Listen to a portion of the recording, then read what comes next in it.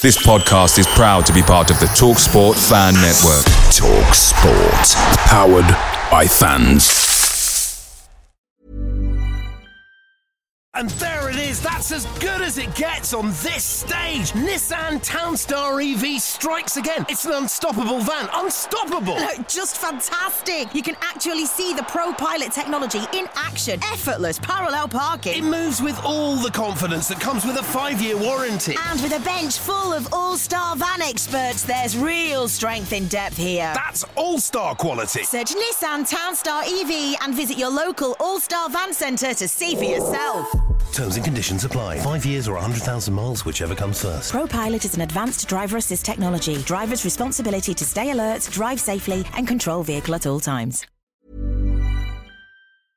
Hi Ellis Pod fans, it's JR here. Bert's Babes, Hoddle's Heroes, even DiCanio's Dozens. We've had some iconic lineups in our history at Swindon, just like the legendary menu at McDonald's. Parkin or Austin, sweet curry or barbecue? Why not get a McNugget share box to enjoy the debates with your mates? And thanks to McDelivery, every drop-off can be a home win. Order now on the McDonald's app and you can also get rewards points too. No one wants to drop points at home, and with tasty rewards to earn, you won't be missing out. Only via app at participating restaurants. 18+. Rewards registration required. Points only on menu items. Delivery fee and terms apply. See mcdonalds.com. Hello and welcome to The Loathe Strangers, a Swindon Town fan podcast with me, Rich Pullen. Rogers is streaking ahead and he's onside. Beautiful play! That is that! What a good shot! Oh, what a goal! Mancini foul! Far post for Shearer, goal! 4-0, that's Steve White. Comes to Mitchell, it's another goal! Incredible! Hoddle! Taylor has scored, and that surely means it's the Premier League for Swindon Town now! Fantastic goal by Jan Piotr! Parkin! Austin going in! Yes! You bet! 2-0 Swindon! Danny Ward! No problem, I will win this league anyway. Richie, he's hit it! It's Cradley!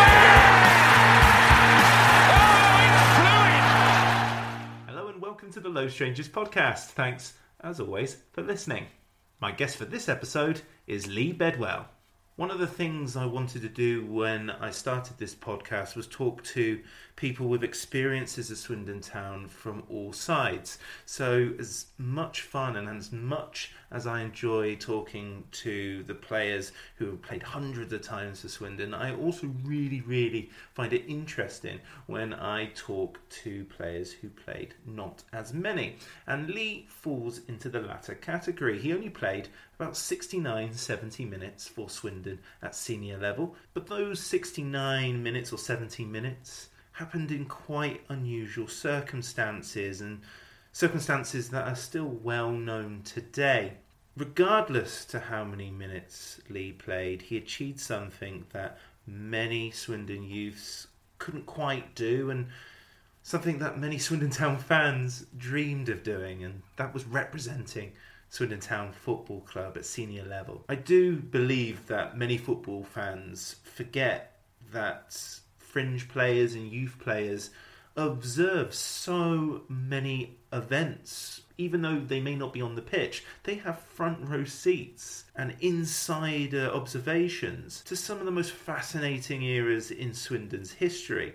Leigh was around for the entire Paolo Di Canio era. In fact, he was understudy to Wes Foderingham during that fantastic League One campaign where we came so close to getting to Wembley if it wasn't for a penalty shootout at Brentford. We talk about all of this, of course, during the episode. Since leaving Swindon Town, Leigh has represented Banbury United and Didcot Town. He was also selected in late 2018 to be a member of a Football Association Select 11 to go on a goodwill trip to the Falkland Islands, something not every footballer at that level of the pyramid can boast. Leigh can, and we find out what that experience was like. I'll never tire talking to ex-Swindon Town players, so of course it was amazing listening to Leigh's experiences, and I hope you guys enjoy it too.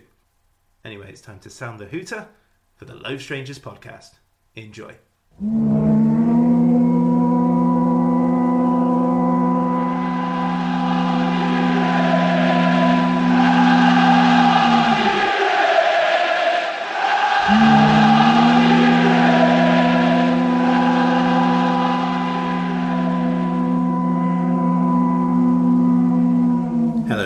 Good evening, how are we? I am very well, thank you. Thank you for agreeing to take part.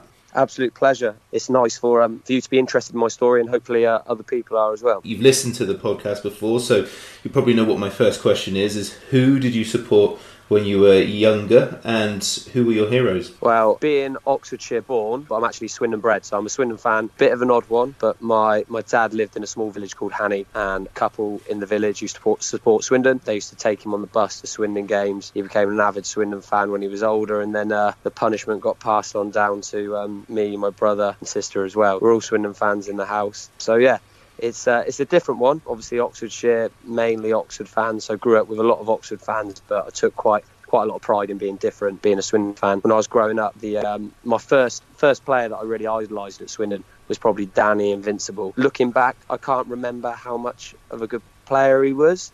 I'm not sure if it was just an incredible name for a footballer or he was good, but I just remember him being my favourite player at the time, and the goal that he scored against Peterborough, I think it was, always sticks out in my head, and I think that was the moment when I realised football was for me, because I just saw everyone going delirious in the stands and see how much it meant to people. I thought, yeah, this is a bit of me. So there's players like Danny Invincible at that time, Bart Grimmink as well, had a soft spot for him. And then going through, it was people like Sam Parkin, Sammy Igoe, Brian Howard, Andy Gurney, of all players, Tommy Mooney. So that sort of era was when I was sort of deep in involved with the club, and really started to idolise these people. And then moving forwards, it's like Rhys Evans, another goalkeeper, and then people like David Lucas as I was getting older, and then lucky enough to actually train with Big Dave as well. So it was a nice moment working with him as well after idolising him for a few years. When did you become a goalkeeper? Well, I was probably about 5 or 6 years old. I'm just playing for like my local team. Started out pitch first of all. A few months in, I was like, this isn't for me. I wanted to be a goalkeeper. I must have enjoyed diving around, jumping around. But my dad was desperate for me not to play in goal. I remember going up to him, asking him to buy me a pair of gloves. He was desperate for me not to go in goal. He said, what do you want to go in goal for? They're the ones who get blamed for everything. You make a mistake, you're not going to enjoy it. But I've got an older brother who's about 10 years older than me, and he just said, I just let him have a go, let him give it a go. He won't want to do it, and then he'll be back on the outfield side. But no, he got me the gloves, started playing in goal, and never really looked back. So like I said, I was 5 or 6 years old, and pretty much from the get-go decided I wanted to be a goalkeeper. You've been grounded into that goalkeeper position by choice since the age of 5. Do you remember your scouted story? Yeah, so it's a bit of a strange one really, because it was a Swindon Football in the Community soccer school, but they had actually come all the way over a village called Ardington, which is just around the corner from me, obviously in Oxfordshire again. So it was a bit peculiar that they'd come out to Oxford Way, started branching out. But obviously as a Swindon fan, as soon as I saw the leaflet or whatever it was, I knew straight away. I was like, Mum, Dad, I've got to go to this. It's Swindon are coming. They're doing it's basically a tour, and they're coming to Oxfordshire. We got to go. So me,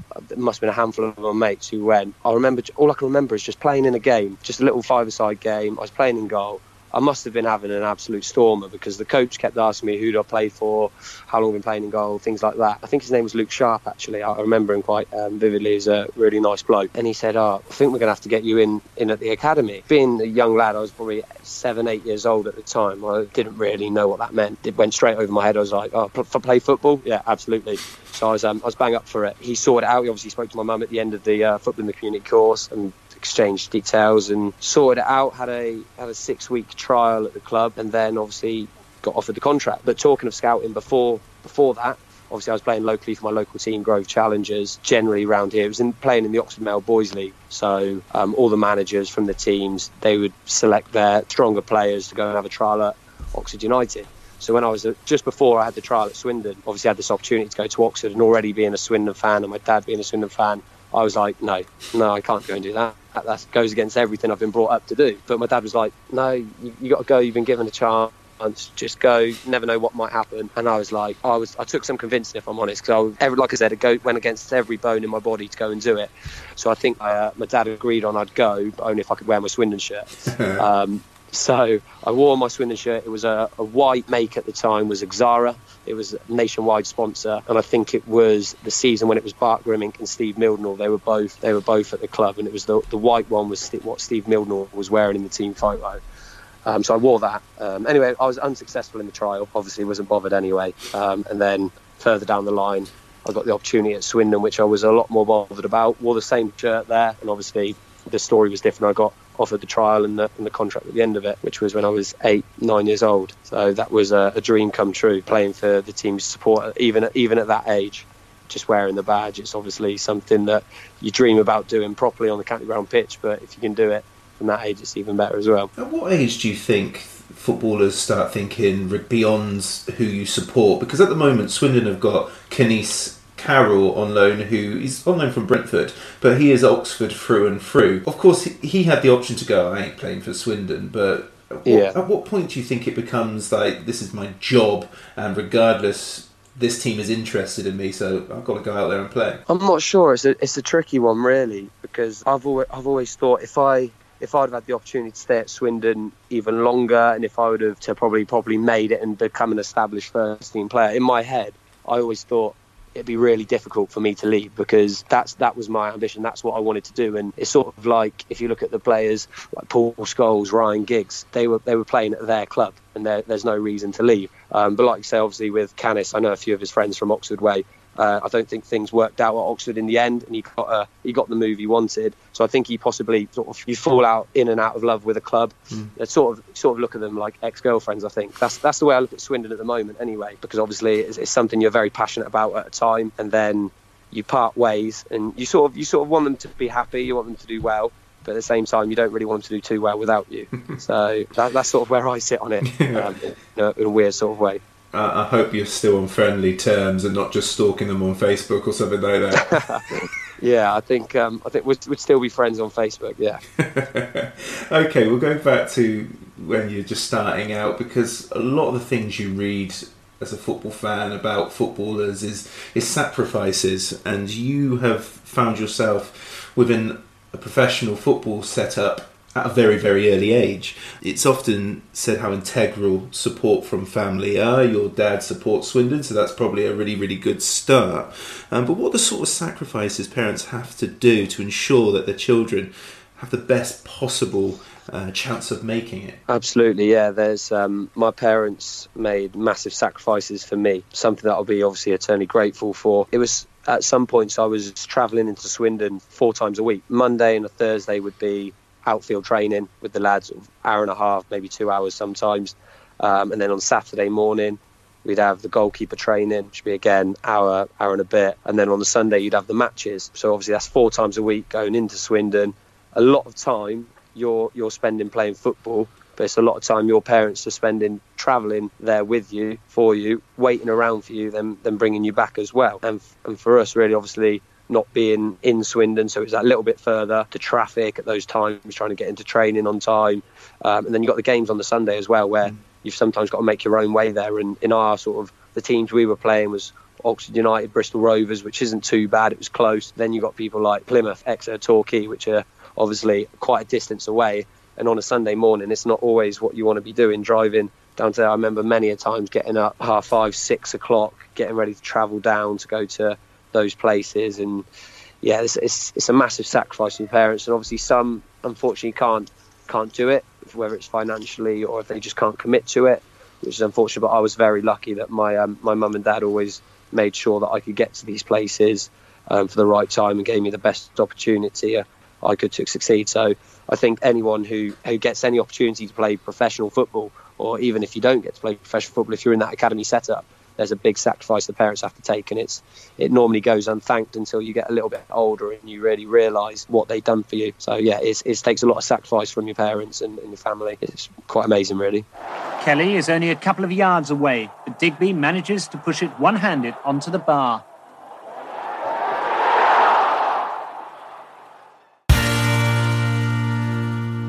When I was young, there was a video, definitely not a DVD, called Danny Baker's Own Goals and Gaffes. And there was also a sequel, but he talks about goalkeepers in a segment which, of course, leads to goalkeepers making mistakes.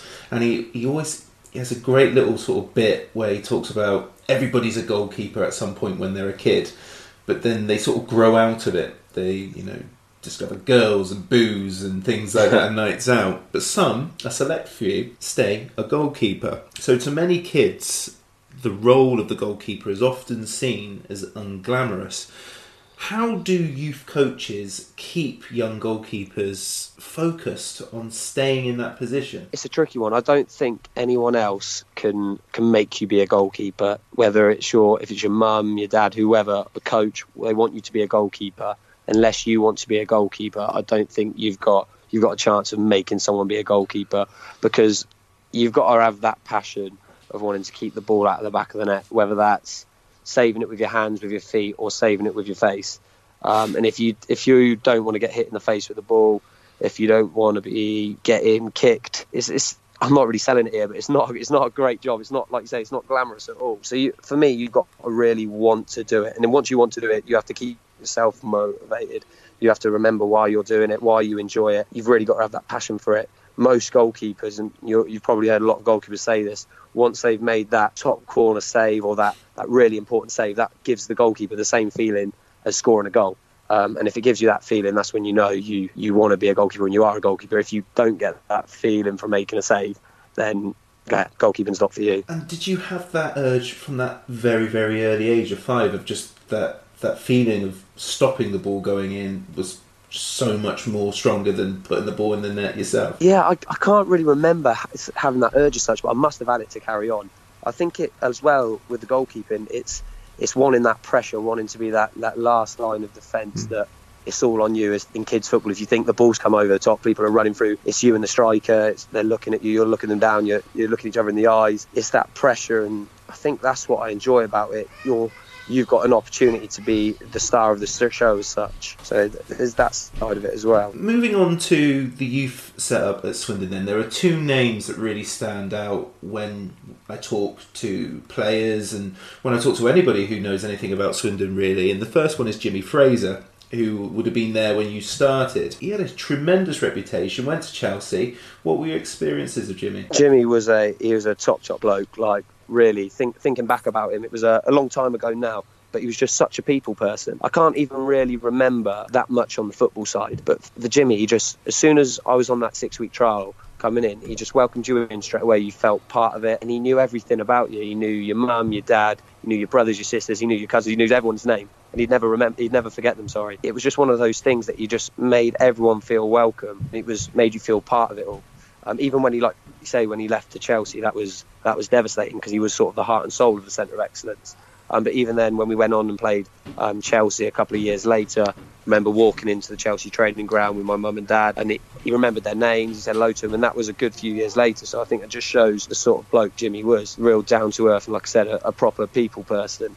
And he was running the centre of excellence at a time where the club wasn't in a great place financially, so it was a real struggle for him as well. But he always done his best and kept everyone going. I remember there being a big meeting once because the club couldn't afford to give any of the centre of excellence players any kit. So there was a time when we first came into the season and everyone was just in their own clothes, so it looked a bit mismatched. Jimmy, instead of calling a meeting or sending a letter out saying that everyone had to pay for their kit if they wanted kit, he just arranged a meeting and said, listen, we're in a sticky spot. If you can donate anything to help us out with the kit, to help the boys out, that would be great. So I thought that was a real nice touch from him. He could have sort of said, right, everyone either pays or we don't have a training kit, but he made it so everyone had that opportunity to get some.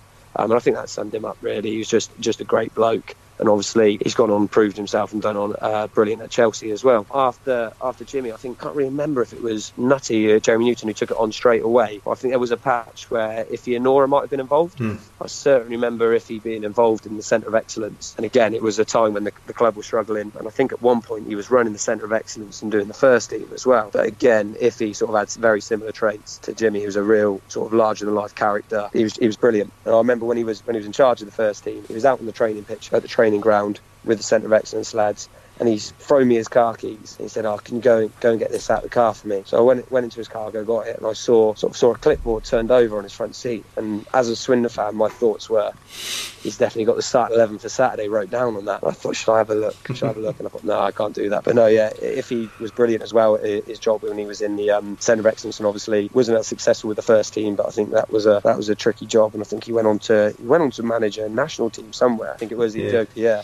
But yeah, and I think he works at the FA in some capacity now. But yeah, another great person who worked at the Centre of Excellence. Jeremy Newton was another pivotal member of the youth system What were your memories of him? Yeah, Nutty was great as well. He was, when I first went to Swindon, he was the assistant coach to the team below me. So he really sort of earned his stripes through the Centre of Excellence as well, sort of worked his way up. And almost sort of as a young player, I was sort of working alongside him as he was going across his coaching badges as well. So it was great to see when I got to the sort of end of the academy, he was right at the top running things as well. But really, he was the same as Jimmy. It's sort of the way he spoke to people. He was a great people person. He sort of brought everyone in, and he's a really, really funny bloke as well. Really funny, the impressions he could do. If you ever get the chance to speak to him, he's got an incredible Scooby-Doo impression of all things. But yeah, the whole academy setup was a great time for me, as well as you've got people like Nutty, Jimmy, Iffy there. You've got legends such as obviously Paul Bowden and John Trollope as well. I think when my dad was watching me being trained by those people, he was really living his dream as well. I think in seeing people like that on the training ground. Something I've always wanted to ask goalkeepers, do they develop you guys in other positions in case, you don't have a growth spurt or as much of a growth spurt as you would want, because goalkeepers traditionally are quite tall? Or is it as ruthless as you're released if you don't develop? Yeah, I think it is really. It's sort of, if you're a goalkeeper at that age, if you get into an older age, sort of towards the end of the academy, if you're a goalkeeper, you're a goalkeeper at that level. If you wanted to play outfield, you'd probably have to drop down back into sort of the non-academy level. But on the other foot, there's a lot of outfield drills, keep ball passing drills that you do with the outfield players, which I think is really important. Back in that time, I don't know if they were sort of academies were on the front foot thinking about developing goalkeepers in that way.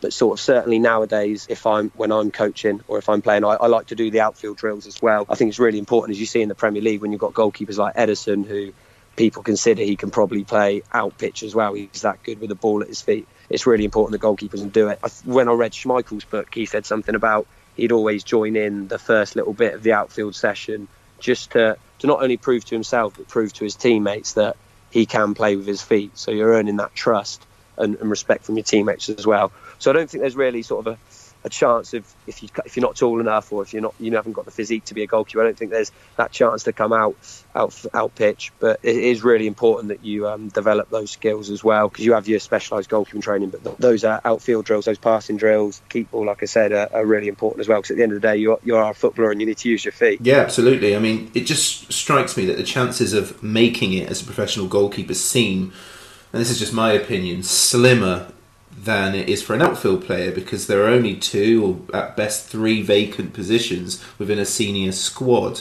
How do coaches keep you believing and being motivated towards achieving the ultimate goals? Well, like you say, it is difficult as a goalkeeper, because if you're an outfield player, if you're a right back, you might be able to come on, do a job at centre half. If you're a striker, you might be able to get a game on the wing. It is really difficult for a goalkeeper. If you're going to get your chance, it's going to be in that one position, and it's probably going to be at the expense of your mate, because goalkeepers tend to be quite closely trained together closely. So it is difficult. It is very difficult for a goalkeeper to be given that opportunity. I know more than well enough myself, but yeah, you've just got to keep at it and hope you get that chance. For goalkeepers, every goalkeeper I've ever worked with has loved training and doing training, so that's where you really earn your stripes and hope you get that opportunity from then onwards. Was there anybody else who went all the way through the ranks with you? Yeah, obviously that's something that I'm immensely proud of, going from under 9s all the way through to the first team. Although I'd like to play a bit more in the first team, that's still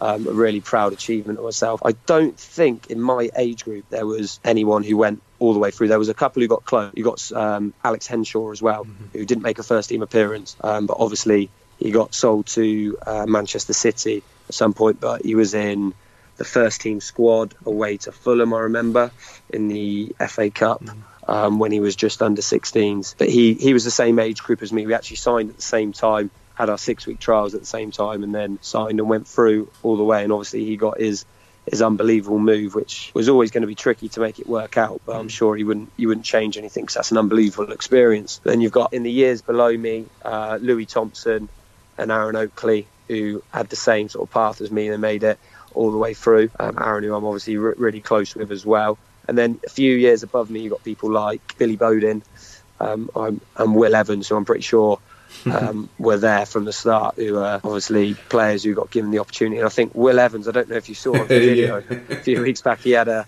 little stint in goal as well. But yeah, he was one when he he was a pro at Swindon. I don't think he made an appearance, but he was the youth team captain when I was an under-16, and he was a proper player. He could play centre half or centre mid. I think it was disappointing that he didn't get a chance because he had people like Gordon Greer, Sean Morrison in front of him, and it was always going to be an uphill task. But I think he might have been one that got away. He did get a game. It was, I think, in the Johnston's Paint, and he came on, I think, very early. But he played very well, but didn't play again. Fairly certain he got some minutes, and it was a surprise that he wasn't utilised after that. Yeah, him and Billy being a few years above me, they were sort of the top boys in that age group, and they were very highly thought of at the club. So yeah, obviously Billy's gone on to do unbelievably well, and Will's done well as well on his own, but I'd like to see him got a bit more of an opportunity at Swindon as well. Something again that always used to pop up, and it's something that the club used to really pride itself on, and that's the Milk Cup. Did you manage to go out to Northern Ireland? Yeah, I managed to get the opportunity to go to the Milk Cup. Great opportunity. It was the first sort of taste. You were about 14, 15 years old. It was the first taste of being sort of a professional footballer, because they were mad for it over there. Had no idea it was going to be like that. Like I say, we were only young lads, 14, 15, but we were signing on autographs, having pictures, we're on parades, a lot, and it was mad. It was really mad.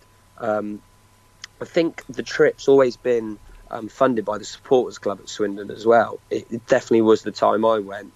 So it just shows the sort of when they're coming around with a bucket and things, that they really do good things at the supporters club, flying over sort of 16 lads and coaches over to Northern Ireland for a massive youth tournament. That was a great experience. I think we played in the group stage. We played Maccabi Tel Aviv, and then we sort of mixed up into groups. We played an Irish team.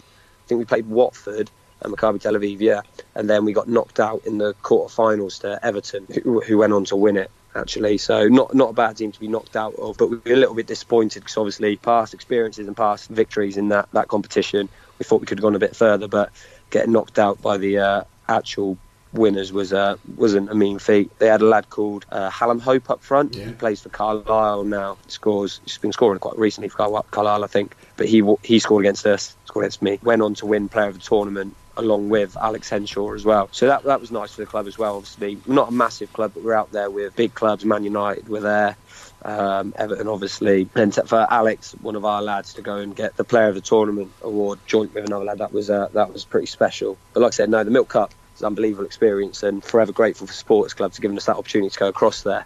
If they want, send me off every game, no problem. I will win this league anyway, because my team is a strong team. They're warriors. We play football. Even if they send me off, we win this league, no problem.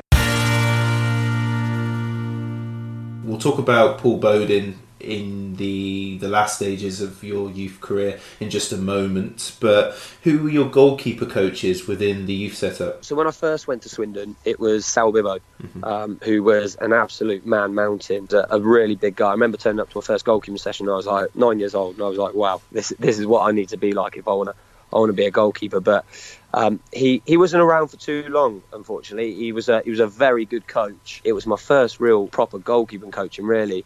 From before then, I was just winging it, playing locally. Never really had any proper goalkeeper coaching, so that was my first taste of it. And I think he just sort of fueled the fire inside me and really made me want to push on. So he obviously, like I said, he was good at his job, and I think he got a move to Reading, where he was in the academy and he worked his way up. He done really well. I'm not sure. I think he went to Arsenal, didn't he? Yeah, I think he is at Arsenal or somewhere. Eventually, that's where he ended up. So that says it all. He was a brilliant coach, and that was the sort of time where the club, like I said before, were struggling financially, and a goalkeeper coach for the Centre of Excellence wasn't probably top of the list. So there was a period of maybe a season and a half where we didn't really have a goalkeeping coach at all, which is a bit disappointing, but it was one of those things. But at that time, the first team goalkeeper was Rhys Evans, and I remember him coming down loads of times, coming down and putting on sessions for us, which for me as a fan was incredible, because it was the first team goalkeeper coming down to Greendown School, on a cold Thursday night. It was the horrible old Astro as well, the green sort of carpet with the sand on top, and he was coming down putting on sessions for us, so that was incredible. I remember taking a lot from Reece, and I actually, as I got a little bit older, I got into contact with him and spoke to him more, and I sort of a bit further down the line, but he was a really great guy, and his coaching was brilliant as well. And as I listened to the podcast the other day, I heard he's obviously doing a bit at Hereford, but he's hoping to get further into it as well, and I think it would definitely be a bit of him, something right up his street. And then obviously after Reece, we got a full-time goalkeeping coach in Steve Hale, who is someone who I've grown really close to over the years. He's a brilliant coach. He hasn't got probably the experience Reece on the playing side, but what Steve has is he might as well have wrote the manual at the FA, because he is a very well-educated coach, massively qualified, and he's a great bloke as well. So to have a goalkeeper coach, to be that sort of, have that personality as well as the knowledge of what to do, it all adds together for a great session. So yeah, those were really the three coaches I had goalkeeping wise going through the Centre of Excellence. How many people, so for the 16 to 18 bit, which is the latter stages of an academy, the under 18s, the big one, how many people get cut before that? Do most of you make the transition, or is there a heavy cut at 15, 16? So under 16s is obviously when they make the decisions for the scholars, and that really is they can take as many as they want or as little as they want. I know the year before me, they decided to take 2 of the actual Swindon youth team lads, and then they got a lot of lads in from trials elsewhere, exit trials or other clubs. That was when Dave Byrne was in charge, or he played a part. And a lot of the lads came from sort of down that way. There was 2 lads from Plymouth. I think they paid money for them, Evo and Seb Broomfield. And they were good players. It was sort of mad paying money for lads to come into the youth team at that time. So yeah, it does vary, because they, like I said, they took 2 from the under 16s that year before me, and then my year they took about 6 or 7 of us, and then the only one they got from outside was Miles Story, who obviously became a very close friend of mine as well. So yeah, it varies really. I think it goes on quality-wise, what they fancy, whether it fits in, and also it sort of matters with the year before. For example, if you've got 5 defenders from one year, the next year, are they going to be looking to take on any defenders from that year group? Because they're going to have plus 5 defenders. You're only probably going to play 4, maximum of 5 at a time. So I think that plays a part in it as well. So it's a lot to it. When you're 15 or 16, you may not be consciously thinking about it, but you really do have to be mentally strong, don't you? In the insecurities of, they've got this amount of people on trial in my position. Is it me, or is it just that they're having a look around? Are you sort of trained to be mentally strong, or is that the survival of the fittest? Are the ones who aren't mentally strong the ones that don't make it? Yeah, I think in my time, I'm saying like it's a long time ago. It's not that long ago, but we weren't really developed that much psychologically. It was sort of, we turned up for training, we trained, we went home, we turned up for matches at the weekend. But I think nowadays there's a lot more to the other side as well. I see a lot on the club's academy page that they do a lot more than just on the football pitch. They do a lot more physically for them. They do little gym sessions where they're working on their core stability and things like that. So I think it's moved on a long way from them. But you're absolutely right. You have to be psychologically sound, and there is that paranoia that when someone comes in, are they coming in to take your place? But that's again, it's preparing you for the big bad world of professional football, because there's always going to be someone looking to come in, take your place, and you've got to deal with it. So the earlier you recognise that and be able to deal with it, the easier it's going to be when you get older and more comfortable you're going to be with it. So I think it's all a learning curve. But like I say, I think these days there's a lot more support on how to deal with it, whereas we had to sort of figure it out for ourselves all those years ago. You made it to the under 18s under Paul Bowden, is that correct? Yep. So Leigh Bedwell was the gaffer. So Paul Bowden, Zippy as me and your dad would like to call him, he's an absolute hero. I spoke to him for this podcast and he was just perfect. Yeah. Unbelievable to me for that podcast. But what were your experiences of those 2 years? Paul was, like you say, to begin with, an absolute legend. I was fully aware of what he was all about. My dad had installed that in me. My brother had spoke about it, and I'd seen him for years as well. He'd been doing the 2 years above me, doing Billy's age group all the way through, I think. So I sort of seen him around the training ground, but never really sort of had that opportunity to work with him And then obviously he was the youth team manager, and it was coming up to that stage. And he's just an absolute gentleman, a brilliant coach, an absolute wand of a left foot. That's what I remember, because in training, any demonstrations, he'd be straight on it. He'd show us exactly how it should be done. He couldn't move, but if he had a ball at his feet, if it was a crossing drill, he'd whip it in, show us exactly how it was done. If it was a passing drill, he'd show us how it's done. Someone would boot a ball up in the air and he'd bring it down. He still definitely had a bit about him playing wise. He just couldn't move as much. So I think that made us have even more respect for him, because we knew he was a great coach, but that showed us he was one hell of a player as well. And also, I think people forget about Paul. He's a winner. He's such a nice bloke, but he is a winner. He got results in the youth team. He won it 3 years on the bounce. I think he won it the 2 years before I was in the youth team, and then he won it my first year in the youth team as well. So he did a really good job at bringing a group of players together and making them a team. Obviously, it's not really about creating teams, because these days not a whole youth team goes into a first team. It's about developing the individual, but he managed to do both. I think he brought through quite a few players at the same time as creating a winning team. So I can't speak highly enough of Paul as a person and as a coach, really. Because of social media, so things like Twitter and Instagram, we follow the trials and tribulations of youth teams far more than maybe we did 10 years ago. And what you get the sense of as an outsider looking in is it's a proper brotherhood. It's really, really close unit of footballers and friends. What were your favourite memories within that under-18s period? The youth team days are definitely the best days of your life, 100%. Even when you're a pro, just that you don't have the same. There's not the same camaraderie, like you say. It's just not the same. When you're a youth team player, you're there early in the morning. You're all tired. You're all sort of sleepy in the eyes. You're there to do your jobs. You're in the boot room, polishing boots, pumping up balls, washing cones, or you're down in the gym sorting things out. You're going around to Rog the kit man, begging him for some kit or trying to get a towel or something, and then you go out and train, and then you come back, and if you're a pro, you're sort of having your lunch and you're going away. But in the youth team, you've got to hang around. There was sort of an unwritten code that you weren't allowed to leave until 5 o'clock. There was no real reason, because you could get the jobs done early and go. But in the youth team, you hang around, you take your time doing your jobs, you go and play a little bit of head tennis in the gym, you might mess about in the change rooms with the lads, a few pranks. It's just the best time, because you're just with your mates playing football and you're having a laugh. It's as simple as that, really, and I'll never forget those days. And anyone who gets the opportunity to go and do something along those lines, you got to do it, because it's like a boys' club, and it's just great time.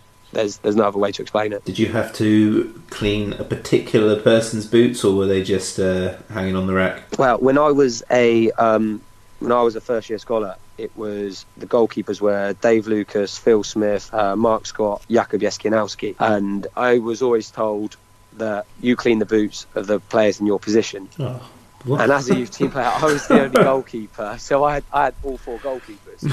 When all the other lads, they tended to have one or two players. So I think I was a little bit stitched up there. But no, I wouldn't swap it. Obviously, there's the goalkeepers union. I was more than happy to do it. In the end, I think one of the second years took Dave Lucas's boots off me because he wanted the Christmas bonus, because he heard that Dave was a good payer. So he took Dave's boots off me. I couldn't really argue with him because I needed the time. But no, cleaning the boots was obviously it's a bit old school now, but I think it was a massive part, and it gives you that bridge to the first team as well. It gives them a reason to talk to you, and it gives you a reason to talk to them, and it helps sort of build those relationships with them, which is obviously important. So we have the best days of your life as a footballer, as a youth team, and the best days of your life concludes with probably one of the worst days of your football career, which is the day you will find your fate in regards to whether you are taken on into the first team. You were successful, but a lot of your friends weren't. It is absolutely hideous. It is a very tough day, because obviously this is the day that you've been working towards, not only the last 2 years in the youth team, but all those years prior to that, whether it's in grassroots football or if it's in the academy football, you've been working towards this, and this is sort of the pinnacle part of the journey. I remember our particular day when it was planned.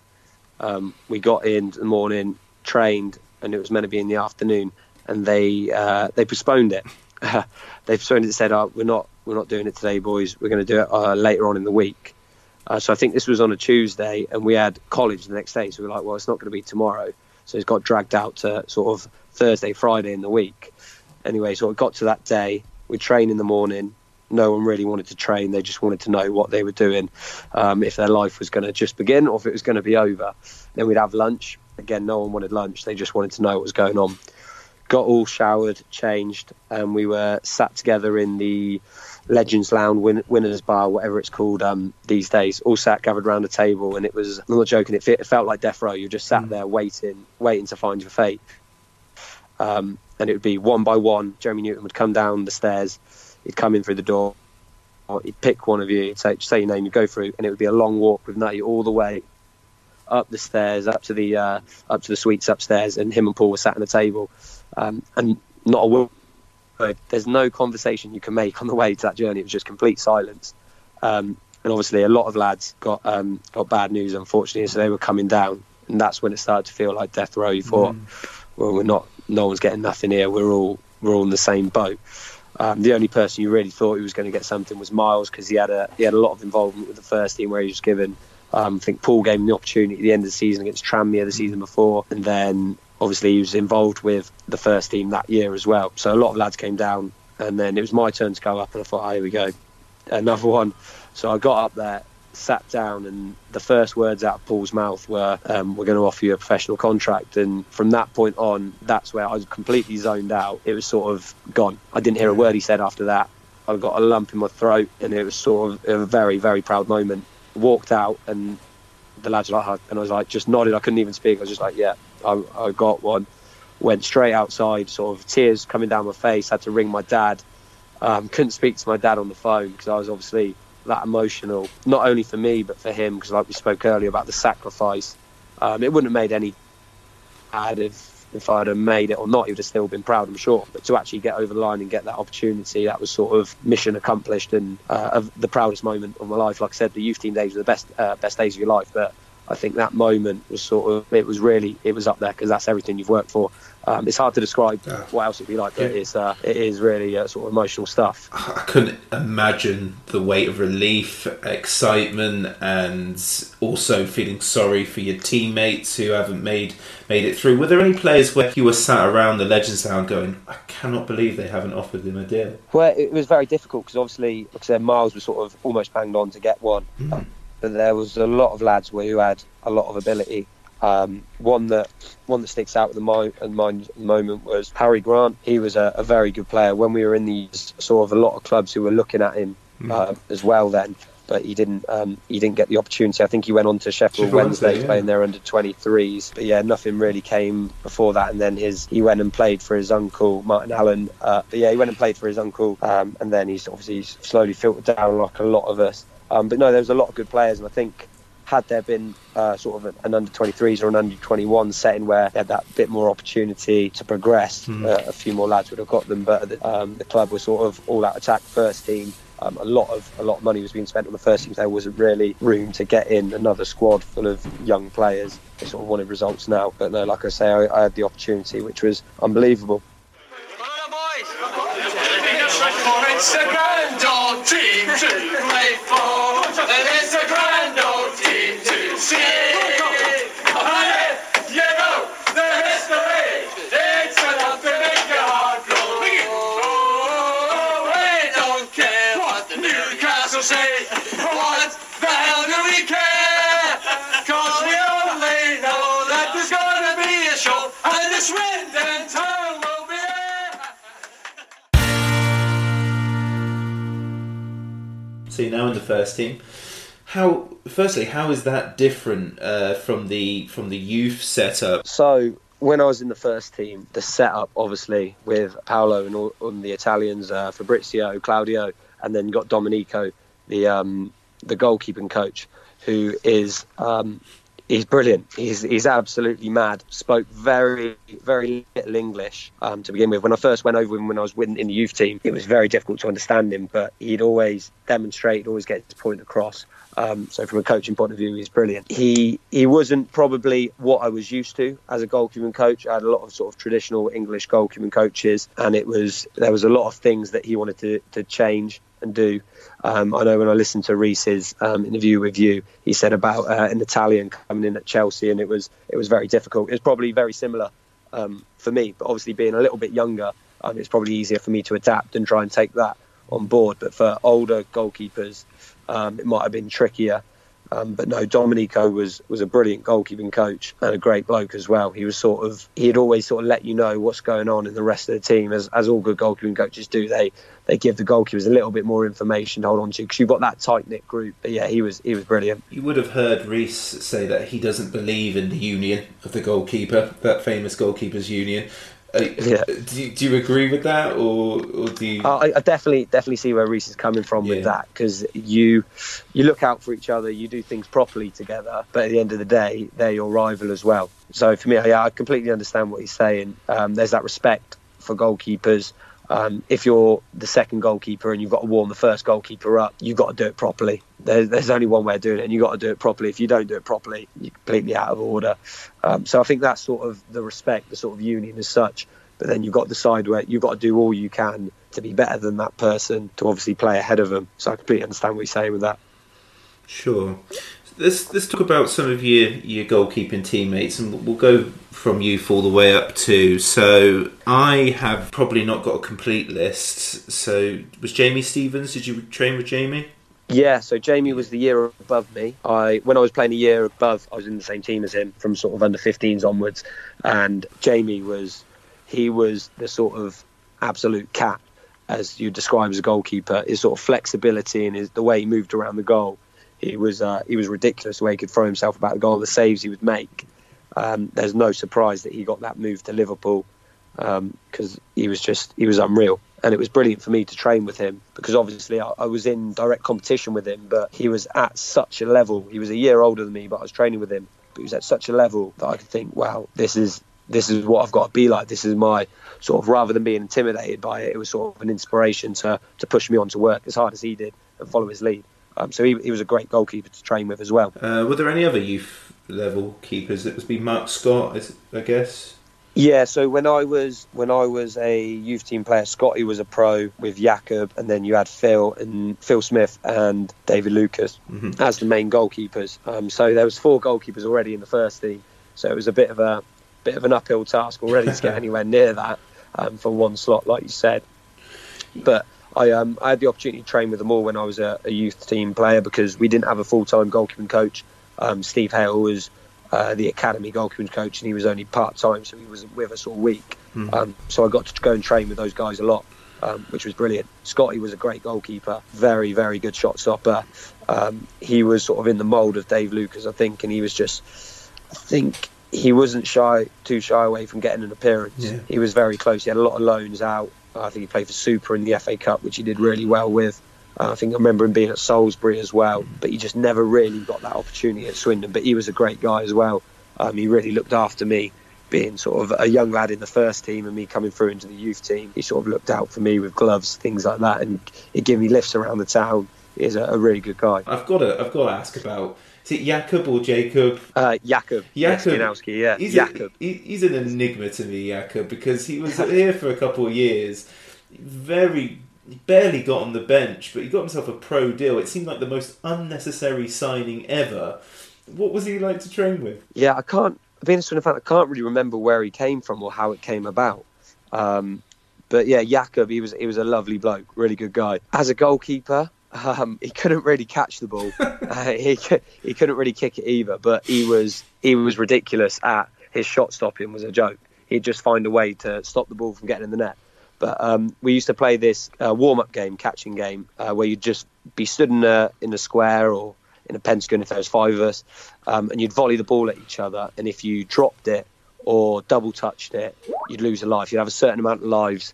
And if you lost, you'd have to sing a song at the end.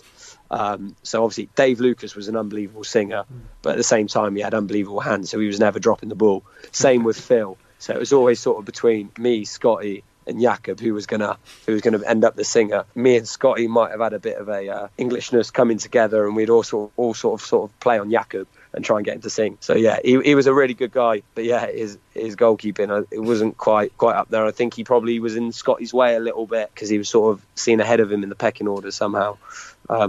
yeah, no, he's a lovely bloke. Phil Smith, great servant to the club, patient as well, because he came in and out of the team quite often. Seemed to really enjoy his time at Swindon. Yeah, Phil, he was sort of the complete opposite to Dave Lucas. Dave was quite a sort of loud character, very confident, and Phil was a lot quieter. Still confident in his own ability, Phil, but he was very quiet. So they were sort of chalk and cheese. But Phil was a very good goalkeeper, and like you said, very patient. And as a Swindon fan, I also grew up watching him.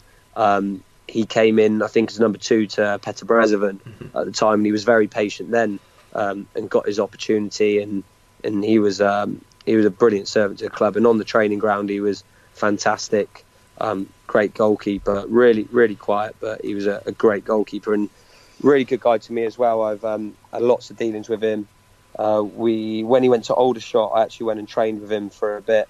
There, we sort of shared lifts there.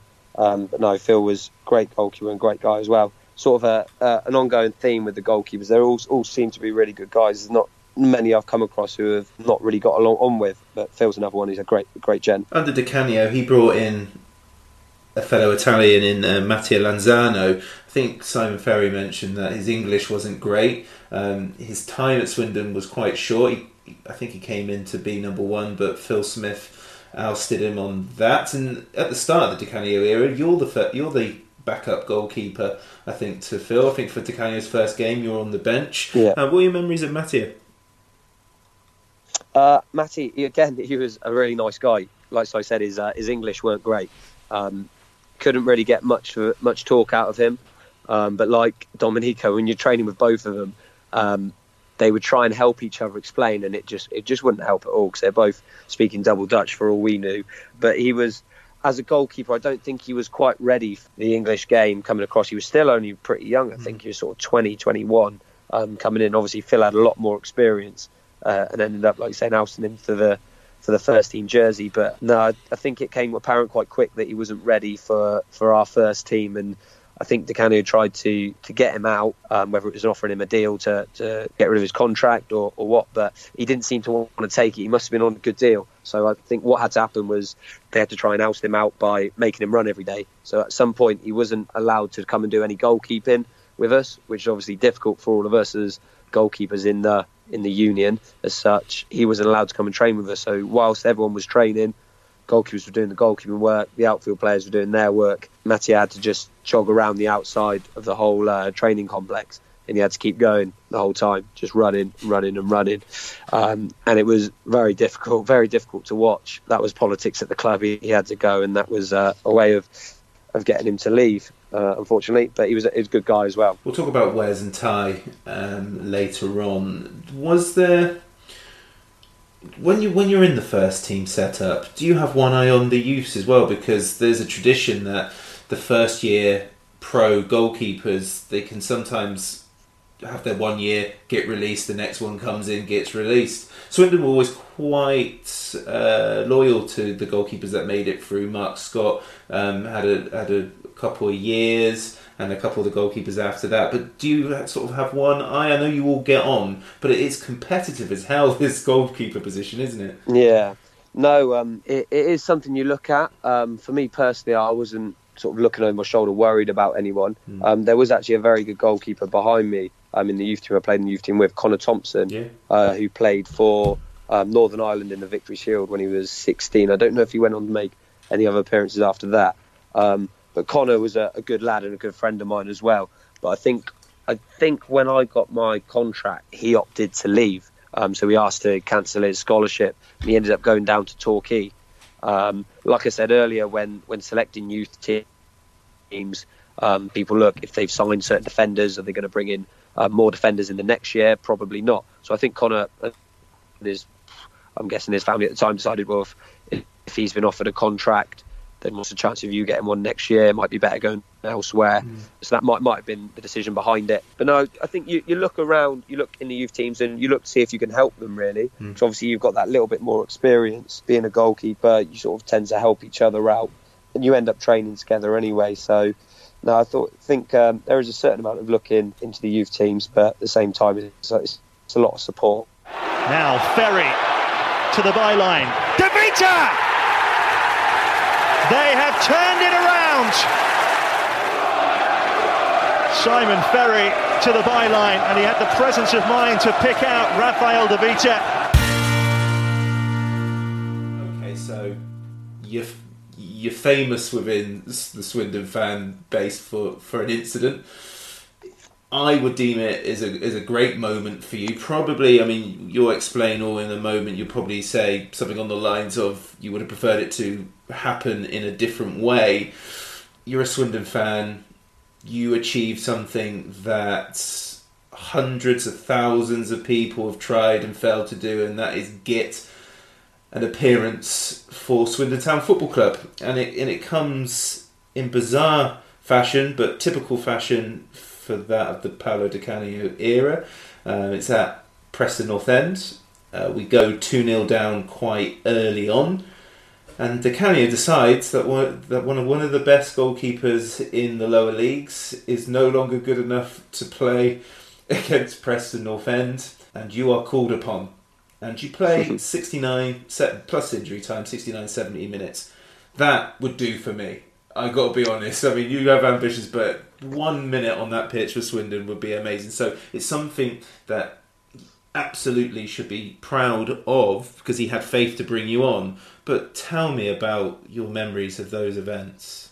Well, let me start actually. Was there any other suggestion that Di Canio would do this to Wes at any point before this? Not particularly, no. Obviously, there's always a small chance with Paolo that something's going to happen, but I don't think anyone could have ever second-guessed this or thought of this happening.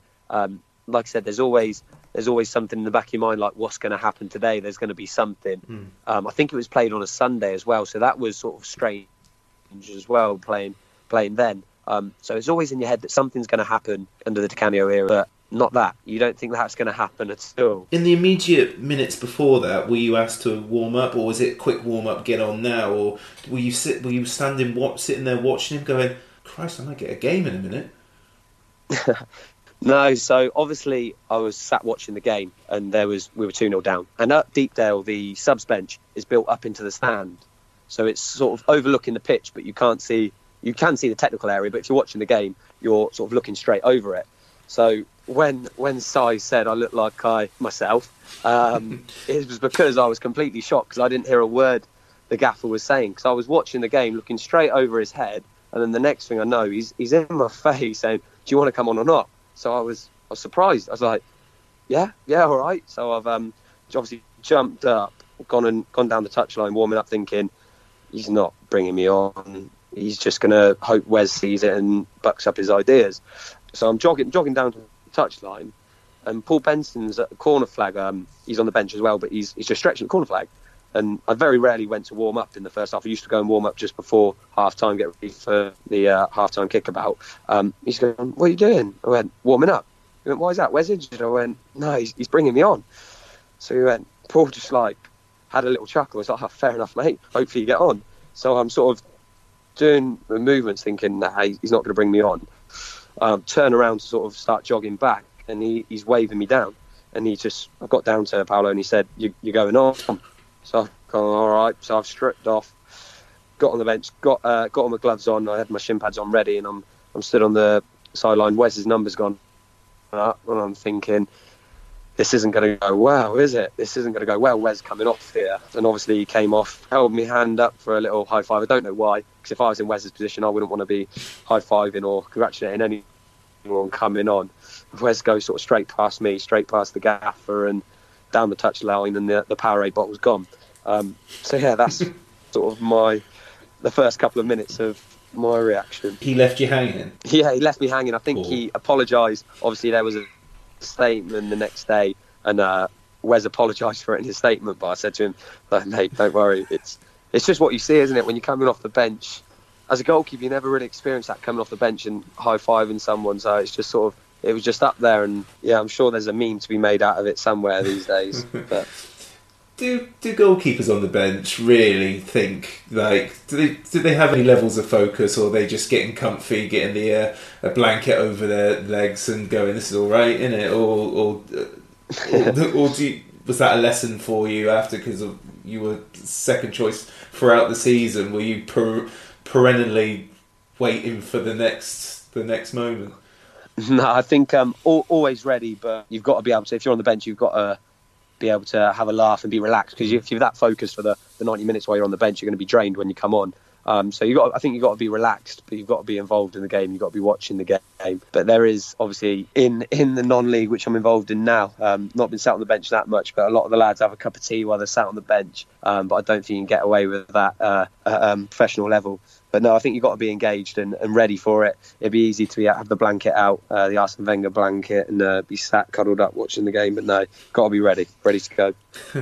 Away from, we'll talk about the Preston game in a bit more depth in a minute, but I have to ask, what do footballers talk about on the bench? When I was on the bench, there isn't a lot you talk about, especially with the Canio in front of him, because you're either being entertained by the game, watching the game, or you're watching him because he's smashing the dugout to pieces.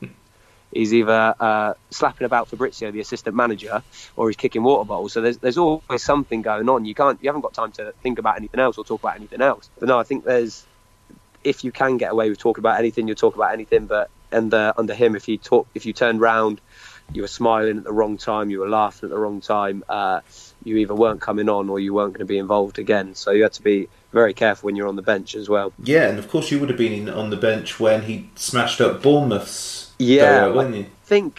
I think Di Canio got the blame for that, but I believe it was actually Domenico who did that. So for once, the gaffer was innocent. But yeah, I think Domenico he slapped it, because I think that was when David James was playing in goal for Bournemouth that day. I'm pretty sure. Domenico. Yeah, he was. 100% was that. Back to the Preston game, though. Trivia question. I've started asking these trivia questions, and my guests always get a bit of a panic here. But my question to you is, who was on the bench with you that day against Preston? You've named two of them. So we've got, obviously, Si, who threw me under the bus saying I shit myself. He really did, didn't he? He really did. Paul Benson, who I was chatting with warming up. Yeah. And then, if memory serves me right, I remember there being a picture of me putting my gloves on coming off the bench, and I'm pretty sure Darren Ward's in that. Correct. So Darren Ward was on the bench. I'm not sure if John Bostock started that day or if he was on the. He was on the bench. Came on at half time. And one more, I think. Two more. The one more? There's a Fede Bassone. Oh, you've been cheating, I reckon. I'll give you the easiest clue ever. Salford. Oh, Adam Rooney. Yeah, there you go. Adam Rooney was unused as well. So, what the foddering... I promise you, I didn't cheat on that Fede Bassone one. I didn't. He was on the bench a few times, to be honest, wasn't he? So yeah. And I don't know, This Is Swindon Town, they did a thing the other day about players who played for Swindon and someone else, and there was a Barcelona one, and he was the first player who popped into my head, so he's been in my head quite recently, so I promise I didn't cheat on that one. The Wes Foderingham incident creates this issue, really, because his kicking of the bottle and his refusal of the high five, and it's created kind of a hostile atmosphere for you, because if I'm supporting Preston, then I'm going to give this teenage rookie hell.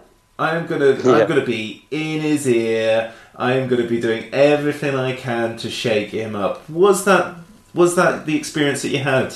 So when I first went on, I ran on towards our own fans, and I think we had a pretty good following that day, like we did most times that season. And it wasn't a big applause, because I think they were a little bit disgruntled by Wes coming off. But it was enough for me, and it settled me in. But no, like you said, there was a perfect opportunity for Preston fans to stick it to me. But I can't really remember getting too much stick. If I'm honest, I get more stick these days playing in front of a few hundred people, where you can hear individual people saying stuff and really having a go at you, than that day. I sort of blocked it all out. The only thing that I remember them singing is every time the ball, I had the ball or it was a goal kick, or I went to get the ball, is subbed in a minute, you're getting subbed in a minute. So, but that was obviously a little bit of light-hearted banter. But no, I don't think they really stuck it to me that bad. I reckon Darren Ward would have went in goal if he took you off. That's what I would have. I guess that's who. Maybe Flint. He's tall. So. It's 20 minutes on the pitch before Preston do get the third through Stuart Bevan, and John Welsh seals it much later on. You can see too, which as the advertiser, they praise you for your performance, because it's not easy. You're on the pitch, you're on the field of play when Swindon get that consolation.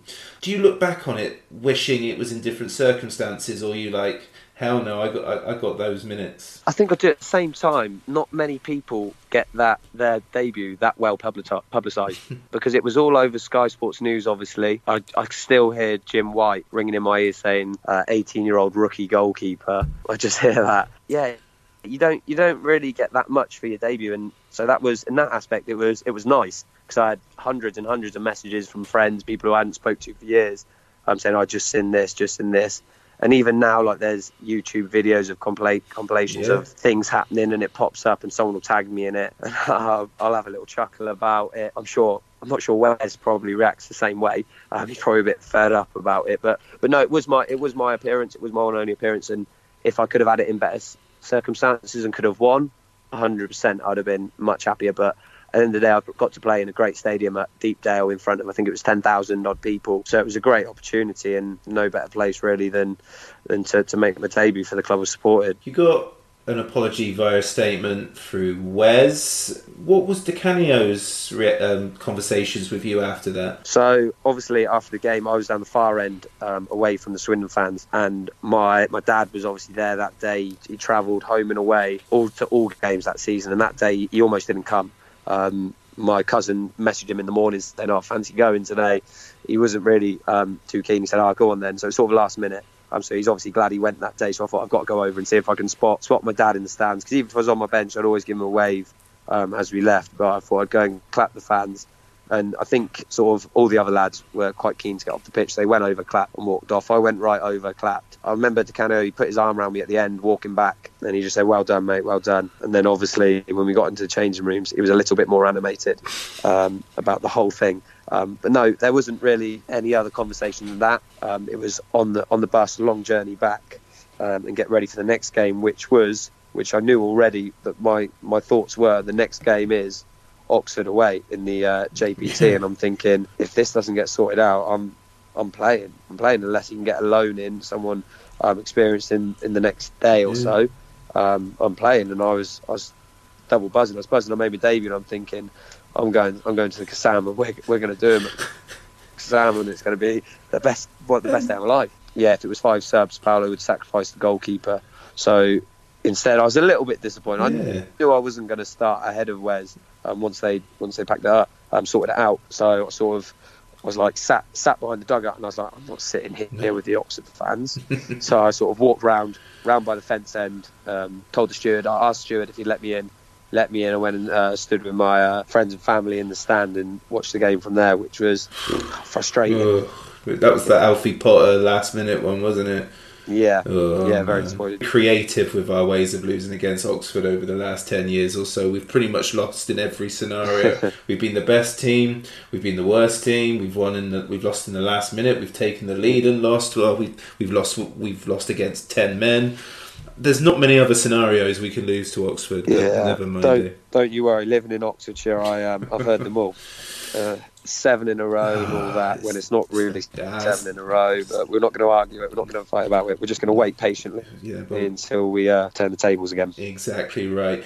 Usually when young pros get their debut, you get congratulated by teammates and things like that. But given the hostility of that changing room, was anyone able to just go, fair play, mate, and things like that? Did they look after you? Immediately in the change rooms, obviously, it was quite a somber place. It was quiet. A lot of people were down.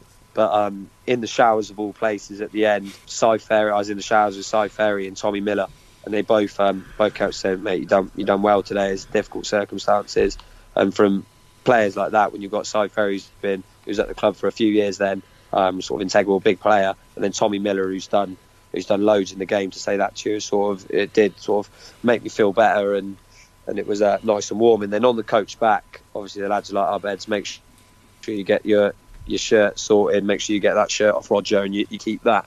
And obviously I did. But no, so it was very quiet. There was no press or anything. No one was allowed to talk to any press. There's nothing like that. There was no interviews or anything So Yeah, it was a strange one. There was no talking about it really. It was sort of swept under the carpet quite promptly. Now Ritchie, he finds Ferry, beaten away by Colgan. Oh, it's loose. It's Ferry again, and that has surely sealed Swindon's place in round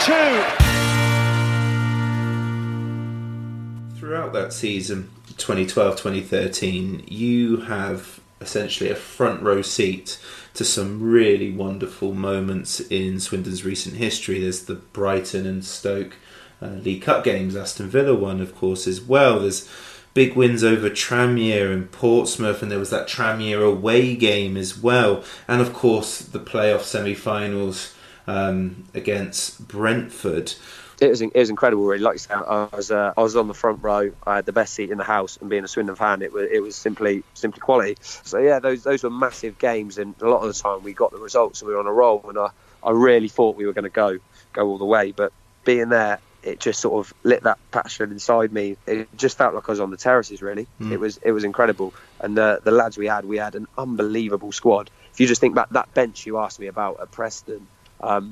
That bench would probably get into our first team now for quite easily. There's some good players. In fact, Paul Benson, he plays for Bedford Town. We're playing them this weekend, so I'll see Benno and remind him of that.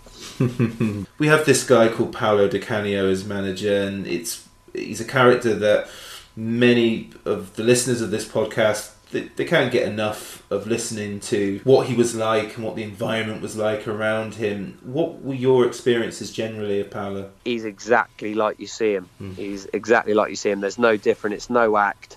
But yeah, he's incredible. When it first got announced, I thought, oh wow, this is going to be incredible. It's going to be sort of unbelievable training. It's just going to be like five-a-sides. We're just going to have fun. It's going to be really laugh. And then obviously you see it. He comes in and you think, wow, this is sort of proper regimental, everything down to a T, the attention to detail, the passion is everything, every outburst. But I think those outbursts are part of his genius. Sort of, if you look at players who are unbelievable, like people like Paul Gascoigne, sort of, they've got that little screw which is a little bit loose, which makes them a bit doolally, and I think that was his brilliance, really. There's so many times. Sort of, he obviously let his passion get beyond him, and he would be animated in the dugout, and he'd be even more animated in the changing room. Big silver metal skips in the middle of the room, which he'd kick, throw. In those change rooms at those times, you had to be careful because there was things flying around all the time. Obviously, you hear about Sir Alex Ferguson's hairdryer treatment, but Paolo was definitely up there. I think he'd probably give him a run from his money. But yeah, what a great bloke. And I think there was a time where people was probably at the start where it was a little bit difficult. I think people probably thought, oh wow, what have we done here? We've just given him a job and it's all gone wrong. But there was method to his madness. Yes, I think he spent a lot of money and got in a lot of players. But for me, as a Swindon Town fan, in recent years, it's been 100% the best time to be a Swindon fan. Like I said, the following on the road, the fans who came and watched, the atmosphere at the county ground. I mean, I've not been able to get to the county ground much over the last few years, but it's been pretty dire since I've been there, and I'm thinking this is not what I remember. No. He did get the club going. He brought everyone together. So yeah, sort of as a talisman, he brought that club up and dragged it up and made it unbelievable, because we were the Sky Sports News, BBC Sport, everything. You could go on there and there'd always be a story about Swindon. There's always be something happening. People were always interested in what was going on, and it was normally all for the right reasons, that the team were playing well. We'd beaten another championship team on the cup run, close to winning the league, close to the playoffs, close to getting promoted. It was just such a great time to be at the club with such an unbelievable person who will go down in the history books at Swindon Town. Your direct rival for a place in goal is, and that's not my opinion, he was voted the best goalie in the division that season in Wes Foderingham. Looking back, is that proven detrimental to you, or was it just great working alongside Wes in the time that you had? Working alongside Wes was unbelievable, because I was young, but he was young as well. But obviously he had a lot more experience coming from higher up, and we were very similar as goalkeepers in build, in style. So for me, it was sort of, I'm going to watch everything this guy does, and I'm going to do that and try and do a little bit more to become as good as him, if not better than him. That was probably maybe my falling point, because I always thought with Wes, I was like, I was in awe of him. I thought, what, he's the goalkeeper, he's the man. I probably should have backed myself a little bit more. I might have been able to put him on a bit more pressure, believing in myself. But no, he was a great person to work beside, because like I said, there was a lot of similarities between us, and he was just someone who I could really sort of watch and learn from. But him undoubtedly, he was those seasons, he was the best keeper in the league. And it's a shame to see him now sat at Rangers and not playing. Yeah. Hopefully he'll get back in the team soon, or we see him back playing down south in the Championship or Premiership. I think you're unfortunate, because in the Cups, we draw Oxford, as you mentioned, in the Football League Trophy. In the League Cup, we have a run that includes big teams straight away. And our only FA Cup game is the loss against Macclesfield, and Aidan Flint gets sent off, and that's the game where Aaron Oakley probably should have got his debut as well. But do you wish that Paulo, because he was your manager who had you on the bench the majority of the time, do you wish that he just gave you a chance in the Cups or any other areas during the season? Yeah, absolutely. That Macclesfield game sticks out in my head massively, because you never sort of think, yeah, I'm going to play that day. But that day, sort of working up to it, I thought, this might be my opportunity. This might be my chance that he's going to throw me in. He's going to give me an opportunity to go and show what I can do. Obviously, it wasn't to happen. As I was walking into the ground, sort of had people wishing me luck. I think everyone but Paulo thought I was going to play. But no, it didn't happen. And obviously, it was a bad defeat, losing to a lower league team. You don't know if things would have been different, but it would have been nice to be given that opportunity that time. But there was also sort of all the other opportunities. Obviously, like you say, against higher teams, it's very difficult. But I think one thing about Paulo, which you've got to respect, is I think every game he managed, he'd always play his strongest squad, the strongest team he had available to him, unless there was an injury. He wouldn't really change it too much. He'd change personnel if he thought that it suited the game better, but he always wanted to win every game, so that meant the strongest possible 11 went out. So you got to respect that at the same time. But there was another opportunity later on in that season. I think we played Scunthorpe, when it was the last game of the season before the playoffs. Yeah. Under Kevin came up to me and said, we're looking to play you in that game. I can't remember if it was Wes had a certain amount of yellow cards and he could have been suspended for the playoffs, so he didn't want to risk it. But at the same time, I think we were sort of petering out towards the end of the season, and I don't know if we could have slipped outside the playoffs, but I think it was one where he said, I want to give you the chance, I'm going to give you the chance, and then it turned out that he couldn't because of circumstances. We needed to stay in the playoffs. We needed to stay as high as possible in the playoffs. So it was close, another close chance, but not to be. I think Di Canio, he learned his lessons from the previous season, because he chopped and changed his goalkeeper a good few times, didn't he? But like you said, it wasn't to be. Were there any other moments that stuck out for you during that time? There's obviously loads of scenarios. One that sticks out from Paulo's era was a lot of the time Sunday mornings, and there's a lot of talk of no days off and things like that, which for me wasn't a problem, because obviously you want to have time off, but at the end of the day you're training for 2 hours a day and you're getting a free lunch, and then you're free all afternoon, so it's not that big a deal, to be honest. But yeah, there was a lot of times where we were in on Sunday mornings. If you'd have been in the starting 11 the day before, you just come in, you watch the video clips that they've put together on the Saturday night from the game, you watch what went well, what didn't go well, and then they went out for a jog, a stretch. That was them done. But if you were a player who didn't play, you weren't in the squad or you were on the bench, you'd watch those same clips, you'd sit through them, watching everyone else play, and then after that, you'd go out and you'd do five-a-sides, which were tough five-a-sides, where it'd be real hard work. And often Paulo would play in those five-a-sides as well.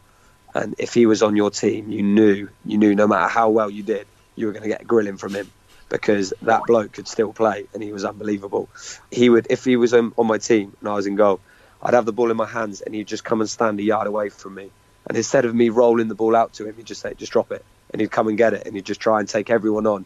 Or he'd get the ball, he'd pass it and get the ball back and then get a shot away. He had that passion that he still wanted to play, and he probably could still play, to be fair. So yeah, there was a lot of times hard work, but again, when you're playing with Paulo Di Canio on a Sunday morning, you think, is it that bad? No, probably not. And then there was at the end of the season as well, when we played with them, there was I think we were in for 3 days after the season finished, after we won League Two. And the lads were a bit miffed as why after that game he's not just gone, right boys, you're done. Go and enjoy your holidays. See you back in pre-season." But he arranged to have a tournament, so he set up all the pitches, and we got into teams, and we just had a big tournament. Teams were picked, and on my team, I can't remember who we had, but the captain picked two goalkeepers, so that the other team couldn't have a goalkeeper. But obviously it let us down out pitch. But I think because they didn't have a goalkeeper, I think Paolo went in goal for their team. And the deal was the team who finished bottom of the tournament were paying for the end of season team meal at Fratello's, which I think Paolo was quite famous for liking. I think they named a pizza after him in the end there. But no, there was a lot of fun in training to be had as well, times like that. But as well with the videos that we'd watch on a Sunday morning, we went through some TVs in there because he used to start off tapping the screen, pointing, and it would get harder and harder. And I remember one day at the training ground, he just absolutely whacked it and it fell off the wall. And that was the end of the video session. But no, he was a great bloke and a great time to be part of the club, like I said. So what were your memories of Di Canio's quite bizarre exit from the club? It was just disappointment, really. Like, I can't really remember how it came about. I think Matty Ritchie got sold, and that was a massive part, because I think he was promised certain things. Following that, he didn't want Matty to go, because obviously Matty was pivotal to us, and he didn't get what he was promised, and I think that was it. He thought, no, I'm gone. And it was obviously disappointing for us because we were going well, and if anyone was going to get us up, it was going to be him. But yeah, it just sort of came and gone. It sort of came as a flash. He was just gone. I remember being on the way up to Tranmere with Fabrizio in charge, and it was just a real strange feeling on the bus without him, because obviously he had such a great presence, but it was just so strange travelling up there. And on the way up, we actually almost there, and almost to the hotel to have our pre-match, and we found out that the pre-match had been cancelled. There wasn't a pre-match meal before Tranmere, which was obviously a big game, first game without him, and there was no pre-match meal, so we were like, well what are we going to do?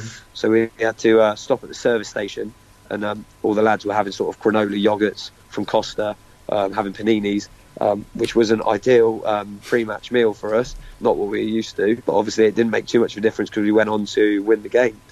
I think, was it 3-1? Yep. Gary Roberts scored an unbelievable goal from the halfway line, but just inside the half. So no, it was very strange him leaving and disappointing. But then it was sort of, we're up here, we're up there, we've got a hell of a chance to go and do something.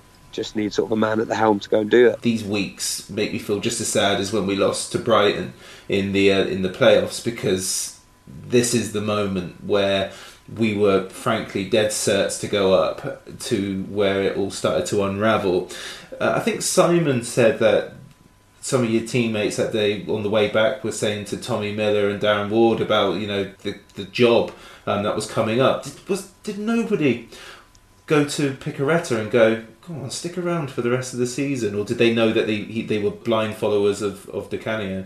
Yeah, I think it was pretty clear that they did that for the lads, Fabrizio, Claudio, Domenico. They did that to lads. They were there to help us out. They didn't want to throw us under the bus. But realistically, their loyalties lied with Di Canio, so they were sticking with him. And if he wasn't around, they weren't around either. So yeah, so I think Tommy and Wardy taking over was the sort of short-term good option, but long-term, obviously, it's not ideal, because they were pivotal parts of how we were playing, and they were playing, and it's not easy to manage and play at the same time. So we did need that person on the sidelines for guidance. Yeah. After Miller and Ward had their short caretaker tenure, Swindon recruit Kevin MacDonald, and Kevin MacDonald, although his reputation at the moment isn't that strong, he came in with a hugely popular reputation, especially for developing young players.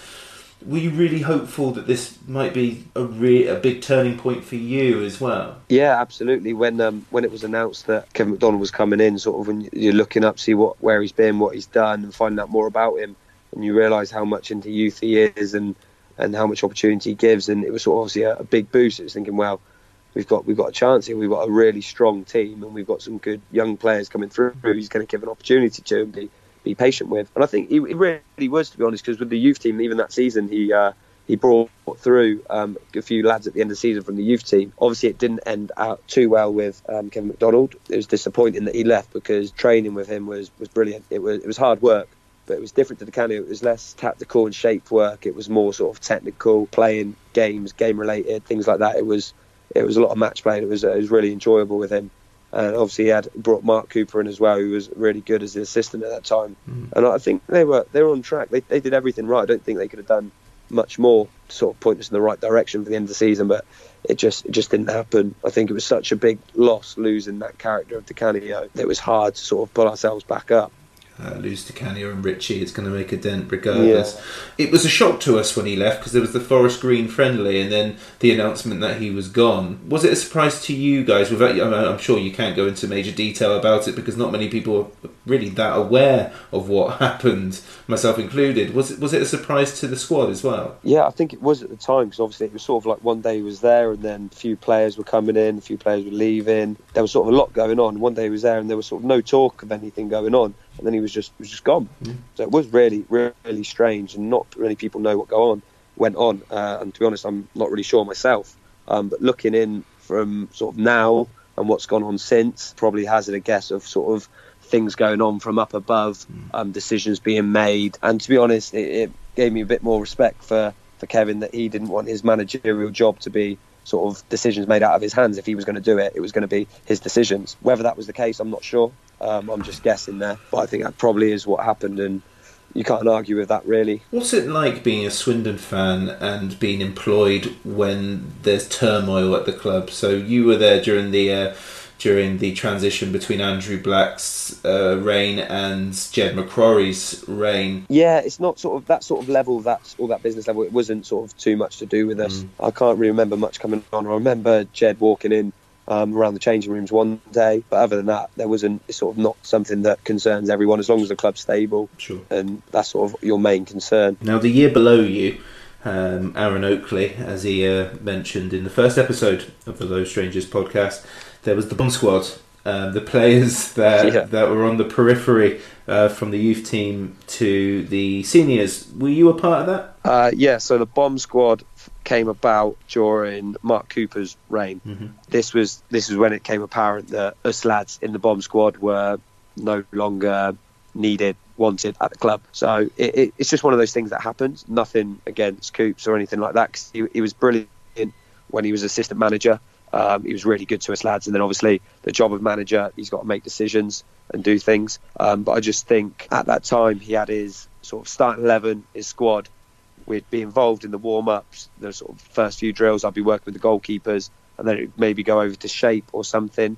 He'd have his players he'd want to work with, and then there was sort of us lads just brushed to the side, and there wasn't sort of, right, you lads are going to do this while we do this. It was just, you lads are over there, and that's you there. So sort of when that started to happen, it was sort of apparent that the time at the club was coming to an end, which was difficult to take, but it's one of those things that happen in football. It's not the first time it will happen at a club, and it's not the last. What does someone like Wes say to you in that? He's just say keep trying. Yeah, it's disappointing, obviously, but at the same time, you're a professional as such, so you've got to look after yourself. You've got to do what's right. So we'd go off, set up our own little thing, and start giving it a go, which is probably the only thing you can do. You can stand and sulk, wave your arms about, feel sorry for yourself, but it's not going to help you. It's not going to help anyone else.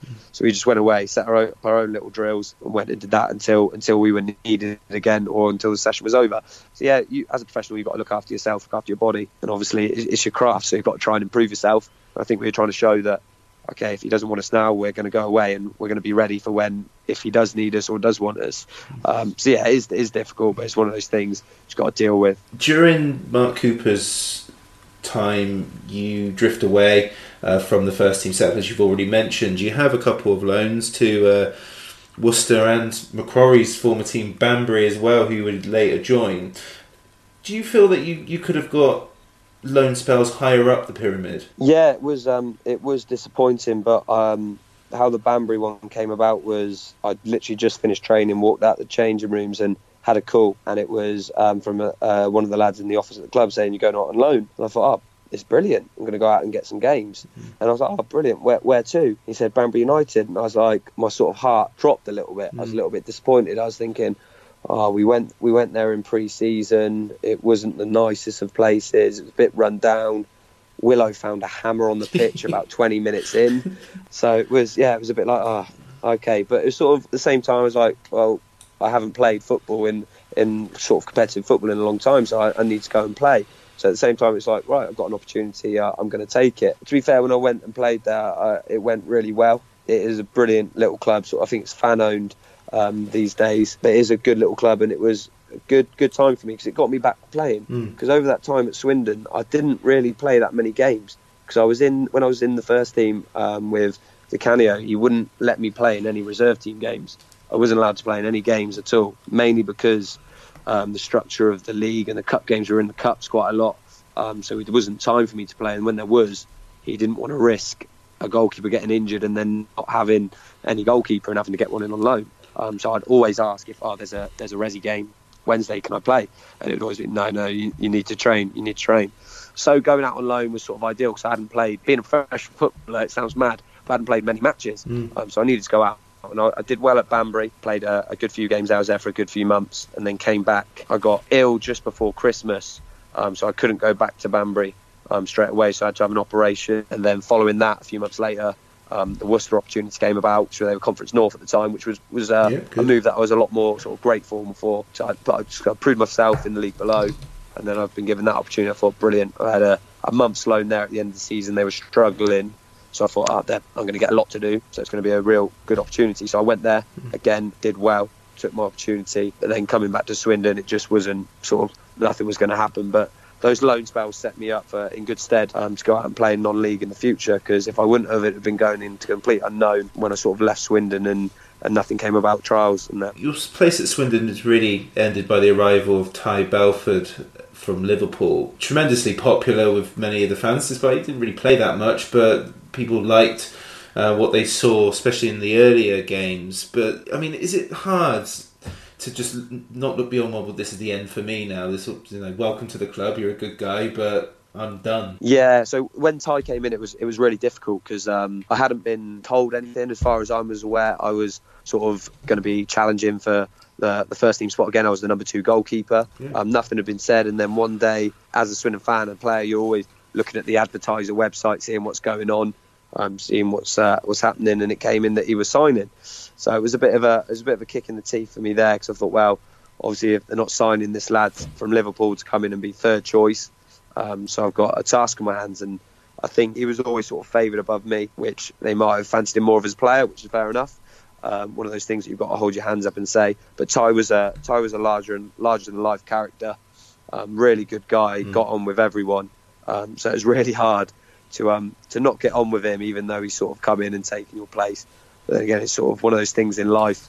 You just have to get on with it and get on well with him. And he is a really good guy, and I talk to him occasionally. Ritchie, he's hit it, and it's deflected, and Swindon Town have the lead. So you're released by Mark Cooper at the end of the 2013-14 season. It doesn't sound like it would have been a huge surprise. What is that experience like? Because obviously you're probably expecting it, but it's still going to hurt. And also, what were your opportunities immediately after that release? So yeah, obviously known for a while, being in the bomb squad and things like that. You know, you just, when your contract's up, you think, yeah, it's not going to happen. So it was sort of similar to the youth team setup when you're waiting for your pro. We had the same thing. We had meetings. I remember Sai had meetings, other players had meetings, all pretty much on the same wavelength. That it was going to be a big turnaround at the club. Those lads were obviously leaving because of money reasons, I think. Anyway, they didn't want to pay the wages anymore because they let go some really good players. But for me personally, he's called me in and just said, yeah, we can't afford to have 3 goalkeepers anymore. And for me, that was complete rubbish because I was on absolute peanuts. So it was nothing to do with that. I'd rather he just said to me, listen, we don't fancy you as a goalkeeper. We're gonna let you go. But to be fair to Mark, he said, listen, there's always clubs looking for goalkeepers. If there's anything I can do, let me know. And following from there, I went on to have trials at a few places. So I didn't have opportunities. I went to Walsall, I went to Cheltenham, Aldershot, Brackley Town, and then sort of filtered my way into the non-league. But yeah, it's difficult on those trials because going in on trial places, it is very, very hard work. So you're going into the unknown, don't know what's going on. You don't really know if they're fancying you, if they're actually looking at you, or if they're just letting you come in. So at Cheltenham, Walsall, again, I got told the same story. We haven't really got a budget. So for me, that was sort of, well, if you haven't got a budget to bring anyone in, why are you getting me on trial? Sort of waste of everyone's time. And then when I went to Aldershot, that's when Phil Smith signed for Aldershot as well. And I had the opportunity to go there on trial, and Phil rang me saying, I'll give you a lift in. And I turned up on the first day of pre-season with Phil, and there was 8 goalkeepers there. Ugh. 8 goalkeepers. Phil was the only one signed on, and there were 7 of us on trial. So I was like, wow. And there wasn't a goalkeeper coach either. So it was like, what's going on here? Yeah. So we obviously all on trial, and after a week or so, there's still 7 goalkeepers there, no goalkeeping coach. And I'm thinking, this is, I'm not going to waste my time here, waiting around here, see what happens. So I went and spoke to him.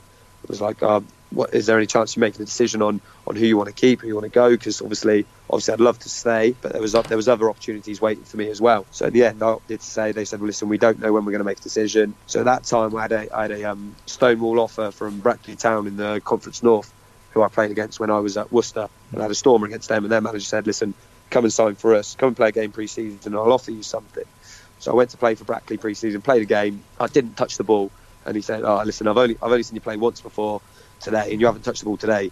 He said, "Just play against Corby Town for me next game in pre-season, and then we'll talk after." Anyway, played the game, played well, and he's gone, "Yep, 100%. I'm going to offer you something. I'll email you the details through." So I thought, brilliant, good level. I can go and play at, and hopefully build my career from there. The next day he gives me a call and says, listen mate, I'm going to have to backtrack on my offer. I've been offered a lad from Northampton on loan for the season for free. So I thought, brilliant. That's sold me up the river there. So that was sort of the end of it. And after that was when sort of driving back from there, and I rang my dad and said, listen Dad, you're going to have to see if you can get me some work for next week. See if I'm coming to work with you, get some hours. Got to get the bills paid. So I went into work with my dad, and that was then sort of, I went on and thought I need to go sort of forge a career elsewhere. So I went on to get a coaching job working in primary schools where I'm teaching PE, where I'm coaching different sports, football, basketball, tag rugby, gymnastics, all these different things in PE, and doing after school clubs, which I absolutely love now. And then obviously doing my football part-time with Didcot Town, which is something I still enjoy massively. Obviously you'd love to be still involved professionally, but if you love something, you still do it in your part-time as well. It sounds like that first summer you were like that. Some people put themselves through the mill constantly in that hope for a contract or an opportunity, but it sounds like maybe your love for the game or your tolerance for the game just wasn't as strong as it needed to be to try and push on. Would that be fair? I think it was just that I've been to 3 or 4 clubs on trial, good clubs, like I say, Walsall, Cheltenham, Aldershot, good clubs, and it just wasn't happening. There was no movement there. I saw that as, that's my opportunity. Unfortunately, nothing's come of it, and I thought to myself, those places as well, I was going there to be as number 2s as well. Brackley was where I was going to play as number 1. It didn't happen, so I thought, if I'm not going to get it this way, I'm going to have to do it the hard way and go and play proper non-league football, get a job alongside it, and see what happens from there. And unfortunately nothing has happened to get back into the professional game, but that's part of life. Obviously sometimes you get that chance, sometimes you don't. It's one of those things. What about, and you're absolutely right, but what about higher up in the non-league pyramid? Because the higher you go, so if you get to, National League is essentially pro, but National League South, where teams like Chippenham and Bath play, the environment is still like, you guys have to work, and it becomes very much, you've got lots of them are like personal trainers and things like that, so they can move their schedule around to accommodate football. Is that why you've been so loyal to Didcot? Because you've been at Didcot for a long time for a non-league footballer. You've been there a good 4 or 5 seasons. Is that about right? Yeah, absolutely. I've been there for a good while now, and the thing is, when you're higher up the pyramid, obviously at the moment at Didcot it's sort of regionalised. So we're in the central Evo 6 Central League. So we're sort of all around sort of this side of London. Yeah, this side of London and up towards Peterborough. And there's some teams in Birmingham. Whereas last season we were in the South West League, which is more Bristol, and then down to Bideford and places like that. So it is more regionalised at this level. But as you go higher, obviously, getting into the Conference South, it's all across the South, North, obviously even more, and then Conference, it's even spread out even higher and further. So it's a lot of commitment, and obviously you've got to balance it with work as well. So if you've got a job that is flexible, it does help. And then it comes to a point whether you're going to be earning enough money from football to be able to not work as much, or if you're earning more at work and you can sacrifice playing lower down at football. So it's finding that balance in the non-league. Obviously you want to play as high as you can, but at the same time you've got to have that career as well. It's Gladwin!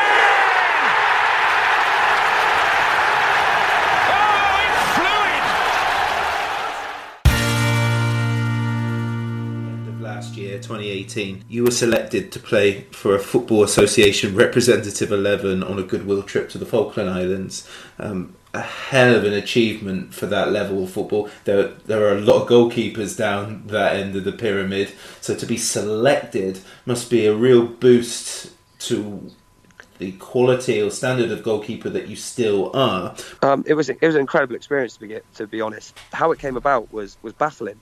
I just finished work and I had a text from my mate saying, "Have you heard the news?" And I was like, "No, what news?" And he rang me up and said, "We're in an England squad." And I went, "What are you talking about in an England squad?" I mean, he was playing at Cirencester and I was playing at Dick. I don't know what England squad we can be anywhere near. And he said, "A C team." I went, "Oh, okay, fair enough." He went, "They're going to the Falkland Islands." So I was like, "Oh, okay." So it was baffling to begin with that something like that was even happening. But no, like I say, it's a great experience going across there. It's all the way around on sort of near Antarctica. It's close to Argentina, but it's freezing there. It took us 16 hours to get there, 10 hours to Cape Verde, and I think 6 hours from then onwards. Yeah, it's a real long way. And when we got there, it's like there's a population of 3,000 and there's about 2,500 troops there as well. So there's about 5,000 people who live on this island. But it's a real strange place. When we sort of landed and there's nothing around, absolutely nothing. It's just fields and fields. There's no trees there because it's so windy. It's just mad. And that experience was unbelievable. There's one football pitch on the island, and that football pitch is used by the school and the national team as well, and the army. So it was a great experience going across there, and it was on Remembrance Sunday as well that we were there. So we obviously thought we were going across there. Yeah, we're non-league footballers. We're going across there. We thought we were going across to play a few games. So we were excited for the games where we played against the Falklands on the Saturday and the Armed Forces, on the Sunday. So 2 games in 2 days for a squad of 16 was quite a big feat as well. But yeah, it was more about the Remembrance Sunday really, and it really hit us when we were there because we were part of the parade, the laying of the reefs and all the troops there. It was quite a humbling experience to be across there, and all the people of the Falklands, they feel English, and obviously they are classed as English, and they were amazed to see us. I think they thought we were probably better than what we are because they were asking for pictures, autographs and things like that. But it was one of those things that not many people from the mainland go over there. So it was great for them to have sort of people come over and be interested in their culture and their little island. Well, this is the year England get to a World Cup semi-final, and you're wearing the England kit. It's not some other sort of patch-up one-off. It's a fully recognised Football Association match that Absolutely. You play in. So, I mean, do you get, other than the shirt, do you get any mementos for it? So yeah, we were really well looked after. To be fair, we got 3 match shirts because we played in a friendly game over here before we went. So we got that shirt and we got 2 shirts from the games we played over there. Unfortunately, we didn't get to keep any of the training kit, tracksuits or things like that because that was apparently cost too much to let that go. But we got so much from the Falklands, their government. We got the plaques and things like that. We're invited to their government house, which is equivalent to their 10 Downing Street, and it's sort of, you've got to be suited and booted to go in there. And we were obviously, no one took a suit with them. We were all in our England tracksuits, and we got special dispensation to go in there. So it was a real amazing experience to go across there. Like I say, that was like their 10 Downing Street, and it's almost like the proper national team going across there. So yeah, it was a real humbling experience. And like you say, wearing the England shirt in a World Cup year, it was amazing, and it's something that I don't think will probably happen again. Trips like that don't come along that often, and to be selected to them, obviously, it is a great achievement. It's something that I'm proud of, along with my Swindon achievements as well.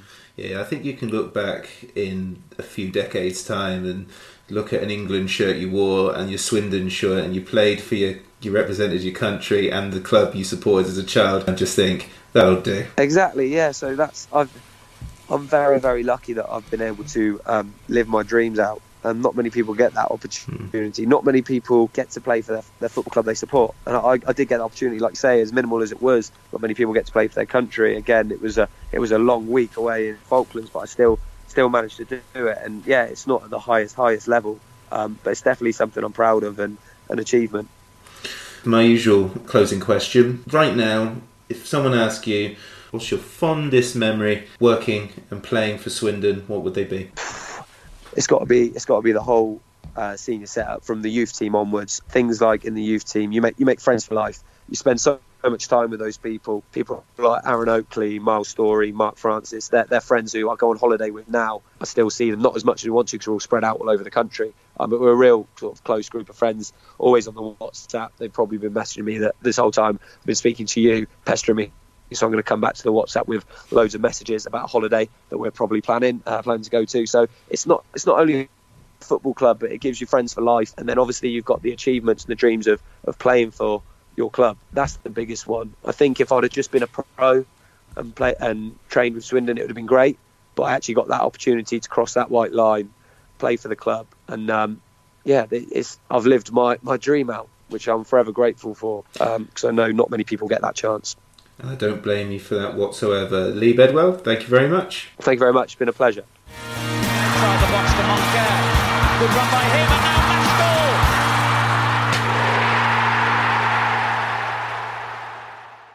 goal. Below Strangers is an independent Swindon Town fan podcast. The music was expertly created by Matthew Kilford, and the podcast artwork is by the super talented John Daglish. Thanks for listening. Come on, Swindon. Hi LSPod fans, it's JR here. If Swindon players were McDonald's items, who would they be? We've had lots of Big Macs like the legendary Alan McLaughlin, Harry McCurdy, or even Steve McMahon. Perhaps you'd prefer to channel the power of McPlant like Darren Ward, or maybe 5 chicken selects, one to enjoy for each time Ben Gladwin joined. Yep, there's one spare, but there's still time. And you don't need super scouts or data solutions to get your hands on any of these. McDelivery through the McDonald's app brings them all to you. At participating restaurants, 18+. Serving times, delivery fee and terms apply. See mcdonalds.com. And there it is, that's as good as it gets on this stage. Nissan Townstar EV strikes again. It's an unstoppable van, unstoppable. Look, just fantastic. You can actually see the Pro Pilot technology in action. Effortless parallel parking. It moves with all the confidence that comes with a 5-year warranty. And with a bench full of all-star van experts, there's real strength in depth here. That's all-star quality. Search Nissan Townstar EV and visit your local all-star van centre to see for yourself. Terms and conditions apply. 5 years or 100,000 miles, whichever comes first. Pro Pilot is an advanced driver assist technology. Driver's responsibility to stay alert, drive safely and control vehicle at all times.